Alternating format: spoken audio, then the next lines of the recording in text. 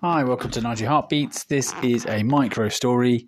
I wanted to capture a story tonight because I told my youngest offspring it today in the car, and I thought, well, this needs to be captured for future posterity.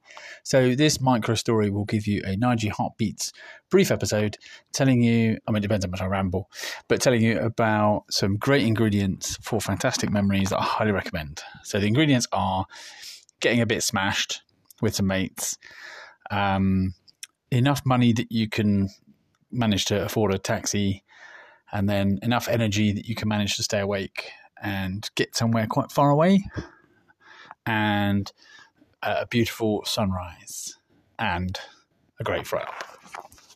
Welcome to Nigel Heartbeats. This is the Brighton episode.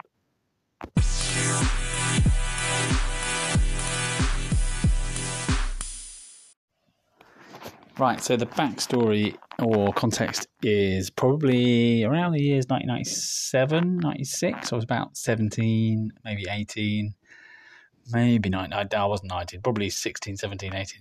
I think 17, which would be, 1990, I don't know, 5 onwards.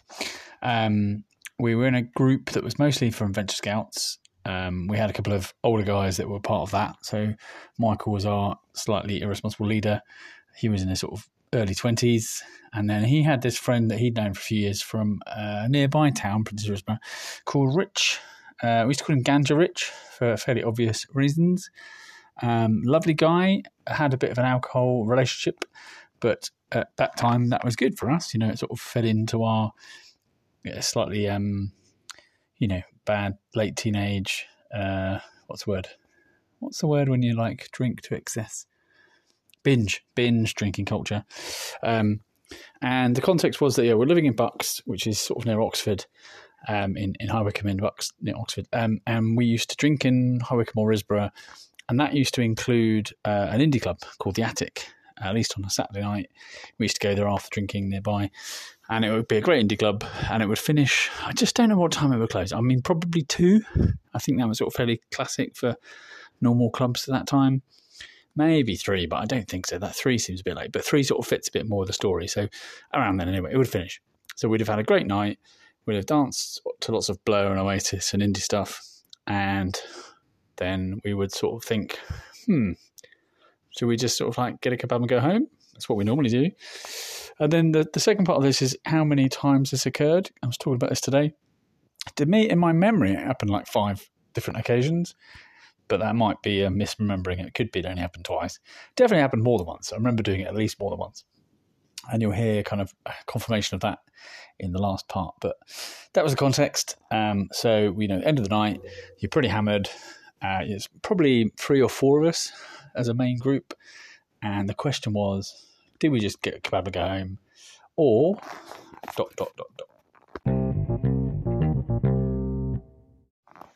So obviously the point was that we chose to do something different. So what we did a couple of times was we got a cab, because the last train to London was 11 or something. So we got a cab, like a private hire cab, mini cab thing, and we got it to London. And we got dropped in central London because we didn't really know London very well, especially not by road. So we just asked them to sort of drop us somewhere near Trafalgar Square, I think.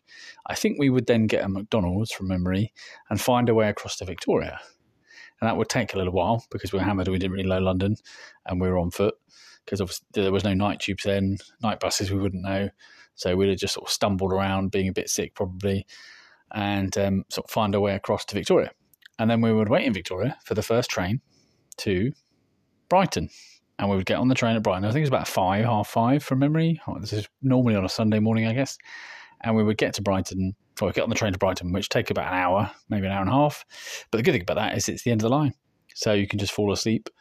I don't think we would drink at this time. I think this was pretty steady, that we would just pretty much snooze. And we get to Brighton, so then we get there about 6 or something.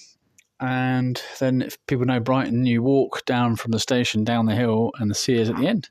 And we would get to the sea and we would we made it, yes, ooh, it's such a great feeling. Excuse me. And we were listening to a song today, Blur song, Tracy Jacks, that's it. And the lyrics remind me of it because it's something about leaving the house at 5 a.m, get the first train, I think it says to Morton or something. And then it says something about look at the sea, something like that. It's like the lyrics are quite close to this story, so that was quite good. And yeah, we'd end up in Brighton, be very pleased with ourselves. Obviously, quite tired and quite far from home at this point. But a great sort of success was felt. And one of the main purposes for going was to then get breakfast and get a fry up. So there was a place on the seafront that I think is still there. It's a real sort of tourist thing, really, but it's called Buddies. And that's often where we would have sort of cups of tea and fry-ups until we discovered a much better place, which was quite... I mean, I wonder if my memory is a bit skewed because I ended up living in Brighton later. So it might be that I'm blurring the memories, but I'm sure we did find this place. There was a place that's like a sort of it was for the market stall holders, I think, and we used to think of it as a trucker's cafe. What was it called? Big Eats, Mega Eats, Gutbuster. No, the breakfast was called a Gutbuster. I can't remember what it was called, but it was sort of slightly back from the seafront and off to the side where one of the fruit and veg markets was. That obviously, has an early morning trade. So this cafe was sort of an all-night truckers stroke market cafe, but actually it became quite adopted by a lot of clubbers and late-night party animals. So we used to sort of rock up there and get breakfast there later, I think. But I certainly remember Buddies on the seafront because that was really cool that you could, watch the sea as you had your breakfast. And that was it. We sort of ended up being sort of 9 a.m. on a Sunday, quite far from home, and then having to contemplate getting the train all the way back through London, get across London, get the train back to Wickham, and that was always quite painful. But such a great sort of great plan. Worked out several times. What could possibly go wrong? I don't think we ever failed. I think sometimes, you're pretty ill in the taxi, pretty ill in London maybe, as you're trying to find your way Victoria. But I think we succeeded every time. I have no memories of any sort of issues. And one of those kind of things where you think, well, surely one of us must have got arrested or fallen over and got injured or something. But no, I think I think we got away with it every time.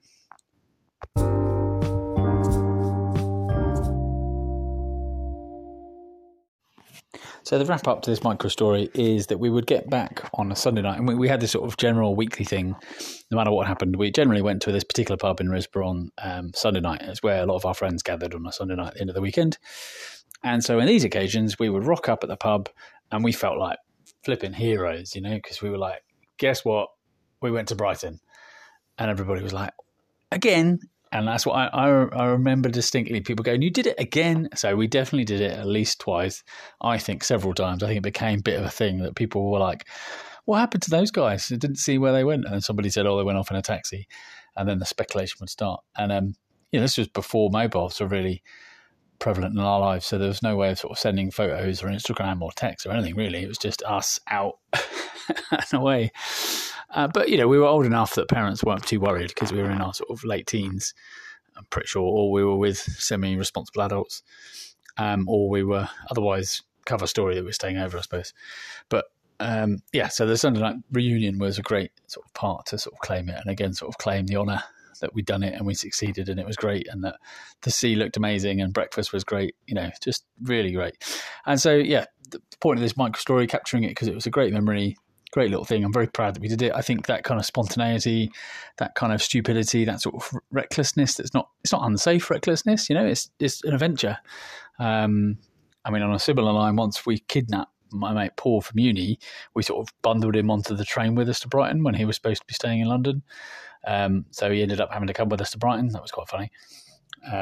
Just things like that, so things that are actually harmless, a little bit inconvenient, but, this is the sort of stuff I think you have to do while you're alive, makes you feel alive. So wanted to capture it. Hope you enjoyed it. This has been a 90 Heartbeats micro story.